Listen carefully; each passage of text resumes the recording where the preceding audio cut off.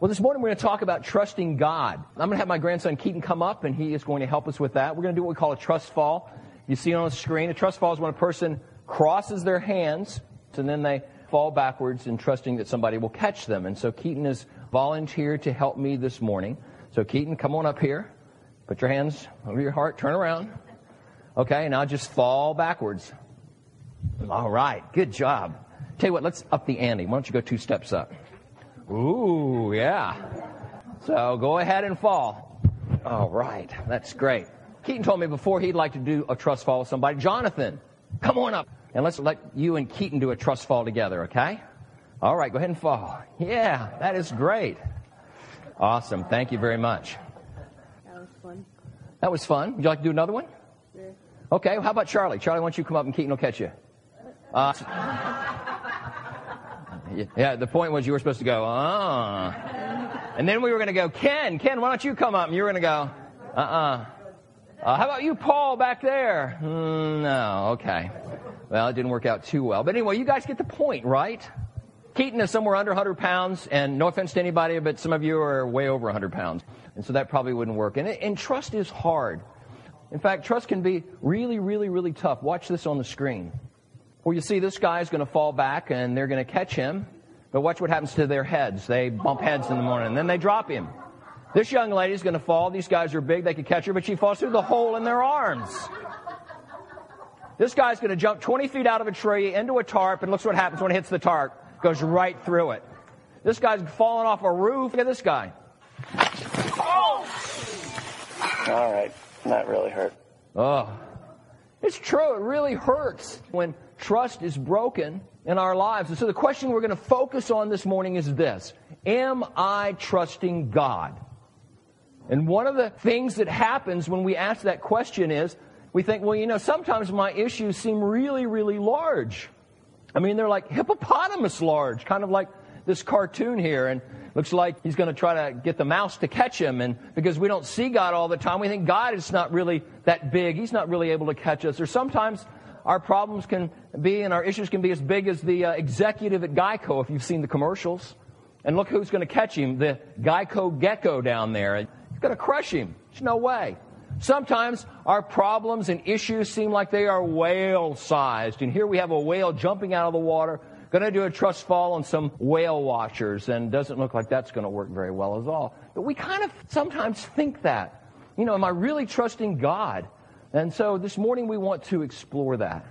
Am I really, really trusting God? Let's apply that question to Philippians 4th chapter, verse 19, and the Phillips translation, which says this. My God will supply all that you need from His glorious resources in Christ Jesus. And you look at that and you go, okay, yeah, sure. But really? Is that really true? And God says, yes, it is. That is really true. But there is one qualification. You go, I knew there was a catch. What is that one qualification? Well, Matthew's 9th chapter and 29th verse says it's your faith. You see, according to your faith, it will be done to you.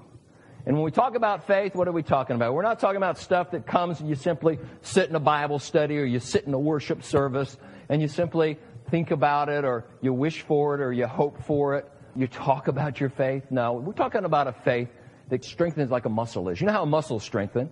A muscle is strengthened when it's stretched and when it's used. And when a muscle is not stretched and not used, what happens? It atrophies and it becomes weaker. Same thing with our faith.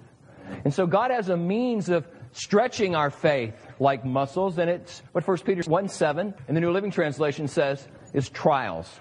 Trials are only to test your faith. And I know what you're thinking. Bill, I don't want to be tested. I'm with you. I really don't want to be tested either. But how about this? What do you say when your middle school kid comes home and says, well, I want to keep going to school, but I refuse to be tested anymore in all my years in junior high and high school? What do you say?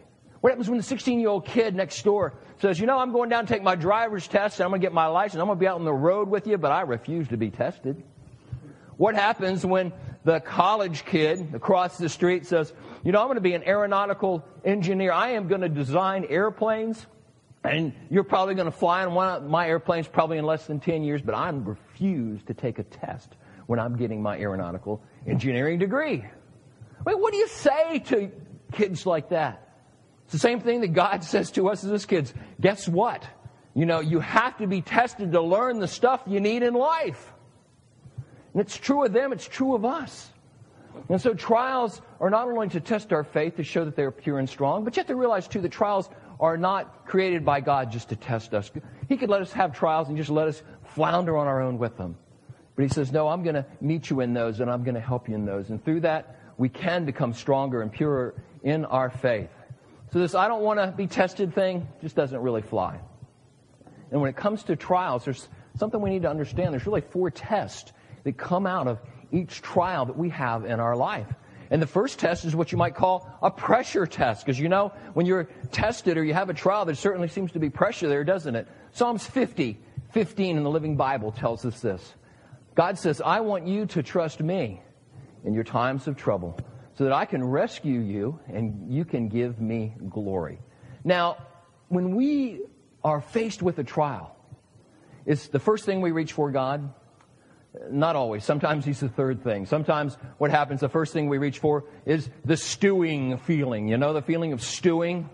Well, I need to say my mom is a very great lady of faith, strong faith. And she, in the last couple of weeks, has had a contaminant enter her apartment. And because of that, they said, you're going to have to move out for 4 or 5 days. They gave her another apartment. That was cool. And we're going to get rid of it and then move you back in. Well, it turned out not to be 4 or 5 days. Tomorrow's day 12. And she is over it. And they've had to rip up all her carpet. They've thrown away several significant pieces of furniture. They've taken all of her stuff out of her drawers. And they've piled all the things up, scratched her furniture. And let me just say, she is upset. She is stewing about it. She's upset. And the same thing's true with us. When we have some sort of a trial that comes up in our life, man, oh man, it's so easy to get upset. And if you keep stewing, you know what happens? You end up kind of going crazy a little bit, don't you? It drive you nuts. And so when a trial comes our way, one of the things we do is stew. Another thing we do is that we seek stress relievers. In other words, how can this feel better? I've got to do something here. Of course, a lot of times it could be something not good for us, like substance abuse. It could be some bad habit we've had in the past and we've really gotten over it, except when things get really tough, and then we kind of retreat back to it again. It could be eating the wrong kinds of food or eating too much food. It could be retail therapy, as they call shopping for things you don't really need. It could be just that you pretend it's no longer there. There is no trial here. Everything's rosy. Everything's fine. And so when trials come up, sometimes we stew, sometimes we seek stress relievers. But what God is saying here is, I want you to trust me in your times of trouble. I'm going to rescue you so you can give me glory. In other words, go to me first. Absorb my heart and my spirit in you, and I will rescue you. And in doing that, I will receive glory. Jeremiah 2:13 in the New Century Version says this, my people have turned from me. This describes this process. They've turned from me, the spring of living water. And what they've done is they've gone out and they've dug their own wells, which are broken and that cannot hold water. The truth is that we do that kind of thing, don't we? I mean, when you start stewing or you start seeking stress release on your own, you're just out there digging your own kind of well. And here's kind of a video illustration of this. And close your eyes and just fall down, okay? Okay, then Lauren's going to catch you. Close your eyes. Okay, it's called the trust fall. Okay, trust fall. Ready, set, go. Oh, instead of falling back into her sister, she fell the opposite way away from her sister. You see, that's what God's talking about here. People have turned away from me. People aren't falling back into me so that I can rescue them. They're going their own way, the opposite way, lots of times. And so what they do is they dig their own wells. They're broken. They don't hold water. It's kind of like, say, you were in the desert. Now, most of us don't have a lot of experience in the desert. But if you go without water for 3 days, you're probably going to die, okay? So let's say you're in the desert. It's been 2 days. The third day's coming on. And you're like going, I got to get some water. I'm going to die. And so you come up over the dune and you see this huge sign. Thirsty? Enjoy living water and never thirst again. And you are so excited. And so you go up to the guy there underneath the sign. He says, living water, would you like some? And you go, no, but do you have a shovel? And so he goes, yeah. He gives you the shovel. You go over to the next dune. And what do you start doing? You start digging your own well. Well, I hope I'm going to find some water here. And here's the crazy thing. We all do this. As you're digging the well, hoping you're going to find water, you ask God to bless you in what you're doing. Isn't that true? Oh, God, help me to dig a well and find water here. Bless me in this. You know I'm struggling. Help me out. All the time he says, hey, I am the source of living water. Come directly to me. We need to stop digging our wells with the stewing and the seeking stress relief. In fact, Isaiah's 50th chapter, verse 15 in the New Living Translation says this: if you are walking in darkness without a ray of light, trust in the Lord and rely on your God. God says the way you do that is you let go of stuff. You let go of the trying to relieve it, the stewing. Let go of those things. And when you do that, you're able to slow down and stop being in a hurry. Because whenever a trial comes on us, we want to fix it right then, don't we? Oh, man, this thing's coming on me. I got to get rid of this. I got to figure this out. I got to get past this thing. But God says, no, don't do that stew thing. Don't do the stress relief thing. Just let go of it. And that way you'll slow down. That way you won't be in a hurry. And that way you'll be able to trust in me. That way you'll be able to rely on me. You see, that's what God wants. And so those tests that come out of our trials, there is, yes, a pressure test. And, man, we hate this one, don't we? Profound disappointment test. It's terrible. The issue here is, how am I going to handle my disappointments? Because life is often, unfortunately, disappointing. That's because things don't turn out as planned. Things don't turn out when planned. Things don't turn out according to my goals, my hopes, my dreams. And things don't turn out with people in my life always the way I want them to. Isaiah 2:22 in the New Century Version says you should stop trusting in people to save you because they are only human. You see, people can make us feel all sorts of ways, all sorts of disappointments. They can make us feel insecure or frustrated.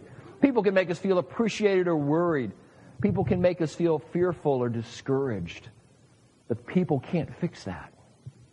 You see, only God can fix that. So Jeremiah 17:7, New Living Translation says, blessed are those who trust in the Lord. They've made Him their hope and their confidence. And Isaiah 49:23 says how we do that. It says, anyone who trusts in me will not be disappointed. As you look at that scripture on the screen there, what that really says is this. When it comes to the will not, it really should be capitalized and double underlined, okay? Because when we trust in Him, we will not be disappointed. And who is He referring to? Anyone. Any one of us at all. Let me tell you about Emily Kingsley. Man, she has written a book on disappointments, and let me tell you what, she really, really understands them. Her disappointments was when her baby was born, it didn't turn out as she thought it would. And so she ended up raising a handicapped child. And she said, you know, having a baby is kind of like planning a fabulous vacation of your dream destination, Italy. All your life you've dreamed of going to Italy. And now here we are, down to the last few months. You start planning your trip. You have your airfare. You start learning some key phrases in French. You start learning some key phrases. See, my dream destination is Paris, okay? It's where I always wanted to go. I'm 63. I'll never get to go. Of course, my daughter's been. My 13-year-old grandson has been. And I haven't got to go to... there I am. I'm stewing. I'm sorry. No, but so you book your airfare to Italy. You've always wanted to go. You're down to the last few months. You start learning phrases in Italian, and you start getting your itinerary together. You're so excited. You want to see the Colosseum. You can imagine walking on this cobblestone street and touching the ruins and seeing how it's set up. You're so excited. You want to go to see the Sistine Chapel at the Vatican to see all that beautiful work by Michelangelo. You want to go in a gondola in Venice and explore the waterways there. You want to go to art museums and see sculptures and paintings, and you just, all your life you wanted to do this. Now you're down to the last few months, and then the day comes. You board the airplane, and you are heading to Italy, your dream destination. And so you land, you get off the plane, and you see this. Welcome to Holland. You're like, wait a minute. I'm not going to Holland. I'm going to Italy. And then you realize that the plane is taken off heading to Italy, and you are stuck in Holland. There's nothing you can do. So your vacation will have to be in Holland. And you are so upset that you can't realize that Holland has beautiful windmills and flowers, and Holland has really interesting cities and canals all through them that are pretty cool. And they have some pretty neat art museums too. And so you kind of go to one and you start thinking about that, and pretty soon, look, you're pretty excited to be in Holland. This place is cool. And you meet friends there, and you learn some of the phrases, and you really enjoy yourself there. That is until you get back on the plane, all the people that went to Italy come and tell you how great Italy was. Man, Italy was awesome. We saw the Colosseum, and there were parades out in front of it. We got to see the Pope, all the architecture and all the museums and all the culture. It was just wonderful. And pretty soon, you're experiencing a significant loss. You're miserable. You didn't get to go to Italy. You had to go to Holland. And you forget about how relaxing Holland was, and how many friends you made there, and all the great things you saw, and all the things you learned about yourself. And pretty soon, Holland turns into Haiti. Man, oh man. And you're just miserable. Well, you see, this lady, Emily, who wrote this book, her child was autistic, severely autistic. And she said, my life was planned and my baby was planned for Italy. It was going to be awesome. But what I've discovered was it didn't end up in Haiti. I ended up in Holland. You see, us in our lives, we so have plans. We so want things to turn out like Italy. And so often they turn out like Holland. But she says, you got to enjoy it, because it really can be very, very awesome. And you see, anyone who trusts in me, God says, will not be disappointed. These tests that come out of trials, there's the pressure test, there's the profound disappointment test, and then there's the persistence test. The problems we have with persistence is that all of us are half committed to 24 things, aren't we? I mean, just look at your to-do list all day long, all week long. We're all just half committed to 24 things. God says we need to be committed to 2 things, 3 things, and premier amongst those has to be God. If you want to learn to play the piano, you don't learn by looking at the piano, standing before it, do you? The way you'll learn to play is you get your fingers involved with the keys. You see, that's what happens with our faith. We have to get our fingers on the keys of faith for us to really grow in it and to learn to trust God more and more and more in our life. Ecclesiastes 5:4 in the New Century Version says this: if you make a promise to God but don't keep it, God's not happy with fools, so give God what you promised. A lot of us, say, hey, yeah, I'm going to trust you, God. I promised to do that. And then when we don't do that, it's really, really foolish, isn't it? And so what kind of promises to God do we make that sometimes we struggle in keeping? Perhaps for you, it's guarding your thoughts, as 2 Corinthians 10:5 tells us. Or perhaps it is you're thinking about good things, as Philippians 4:8 tells us. You see, if we don't guard our thoughts, again, you're going to be stewing, you're going to be seeking stress relief. And if you don't think on good things, then again, you're not able to trust God. You're not able to receive what God has for you. So whatever it is that's blocking you from trusting God, think about what those things are. Ecclesiastes 8:5 in the Living Bible says, the wise man will find a time and a way to do what he says. So often we give up too soon. And why do we do that? It's like, yeah, I'm going to trust you, God. But then time and circumstances from when we made that commitment have changed. And now, yeah, God, but it's this. Look at this. Look at what's happening here.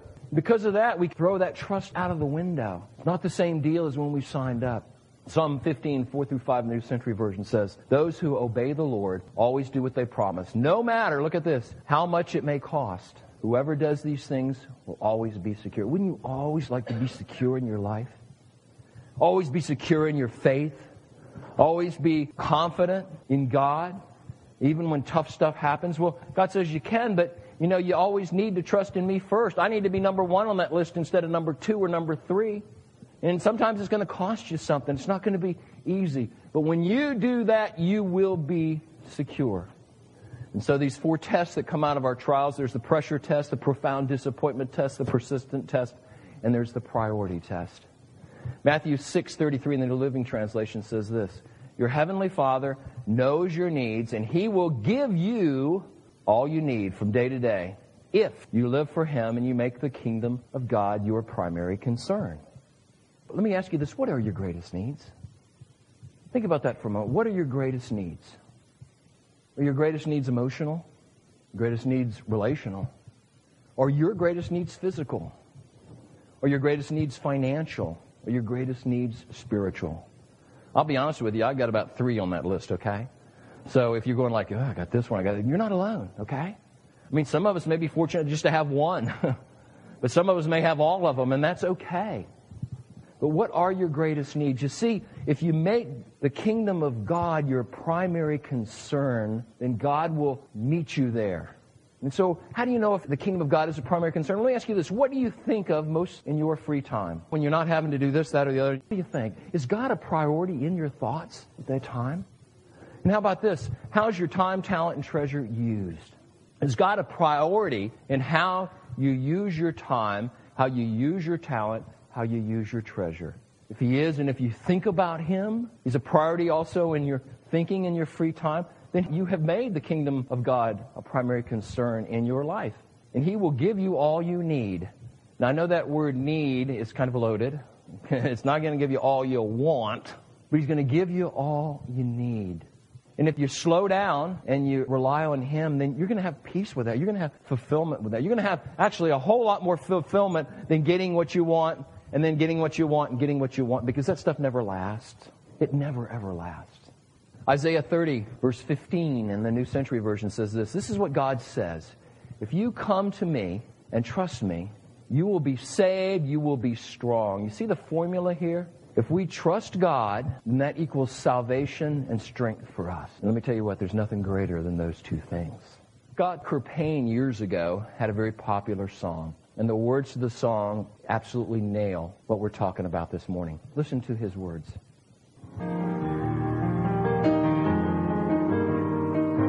He has a reason for each trial if we pass through in life. And though we're shaken, we cannot be pulled apart from Christ. No matter how the driving rain beats down on those who hold to faith, a heart of trust will always be quiet, peaceful place. Sometimes He calms the storm with a whisper, peace be still. He can settle any sea, but it doesn't mean He will. Sometimes He holds us close as the wind and waves go wild. Sometimes He calms the storm, and other times He calms His child. Whoa. It's true. Sometimes He calms the storm in whatever trial you're in. Sometimes He doesn't. At those times, He will calm you in the midst of that storm, because He will take care of all your needs if you will trust Him. James, 1st chapter, verse 12 in the NIV says this. God blesses those who patiently endure testing. Afterward, they will receive a crown of life that God has promised to those who love Him. Do you know what a crown of life is? It's a symbol. It's a symbol of all that God wants for you in your life if you trust Him. And He plants the seeds of that crown in our life now, every day. And they grow, and they grow, and they grow until ultimately, the end of our life, and we go to be with Him, we get that crown of life placed upon our heads. So receive the seeds of that crown now in your life by trusting Him. By not just sitting back and looking at them, but getting your fingers and your life involved on the keys of your faith. And when a trial comes up, don't start stewing first thing, getting upset, getting crazy. And don't seek that stress relief right away with something that's not really going to help, like a broken well, something that's not really good, it's a bad habit. But bypass those. Grab a hold of God and trust God first. That seeds of that crown of life will be planted deeper and deeper in your life, and that crown will be growing more and more in fruition. That's God's desire for you. And I pray this week that you will take those seeds and water those seeds and examine what you do when that trial comes up. Because I know every one of us here is going to have some kind of a trial this week, some kind of a test this week. So as you do, step back and look at yourself and see, are you going for option 1, stewing? Option 2, how can I get myself feeling better and get over this? Or option 3, God, help me. I challenge you this week to examine yourself and begin moving more and more and more to God at option 3. Make Him number 1. Join me as we pray. Great God, we thank you so much for your love. We thank you for your word. We thank you for your Son, Jesus. And help us just to do that this week. When the trial comes along, as we know it's going to come, just help us to examine ourselves and help us to move you from number 3 to number 1 in our lives. Doing that, Father, help us realize that we will slow down. We can relax. Yeah, the trial still may be going on, but we know that ultimately you're going to either calm the storm in that trial or you're going to calm us as that storm goes on. So, Father, we look forward to experiencing that with you this week. In Jesus' precious name we pray. Amen.